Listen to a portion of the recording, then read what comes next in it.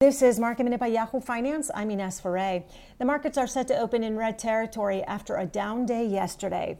Nikola, the electric truck startup, was downgraded at Wedbush to underperform from neutral with a price target of $15. With analyst Dan Ives writing, overall, we still believe the company's EV and hydrogen fuel cell ambitions are attainable in the semi-truck market, but with serious concerns over whether the execution and timing will be on track.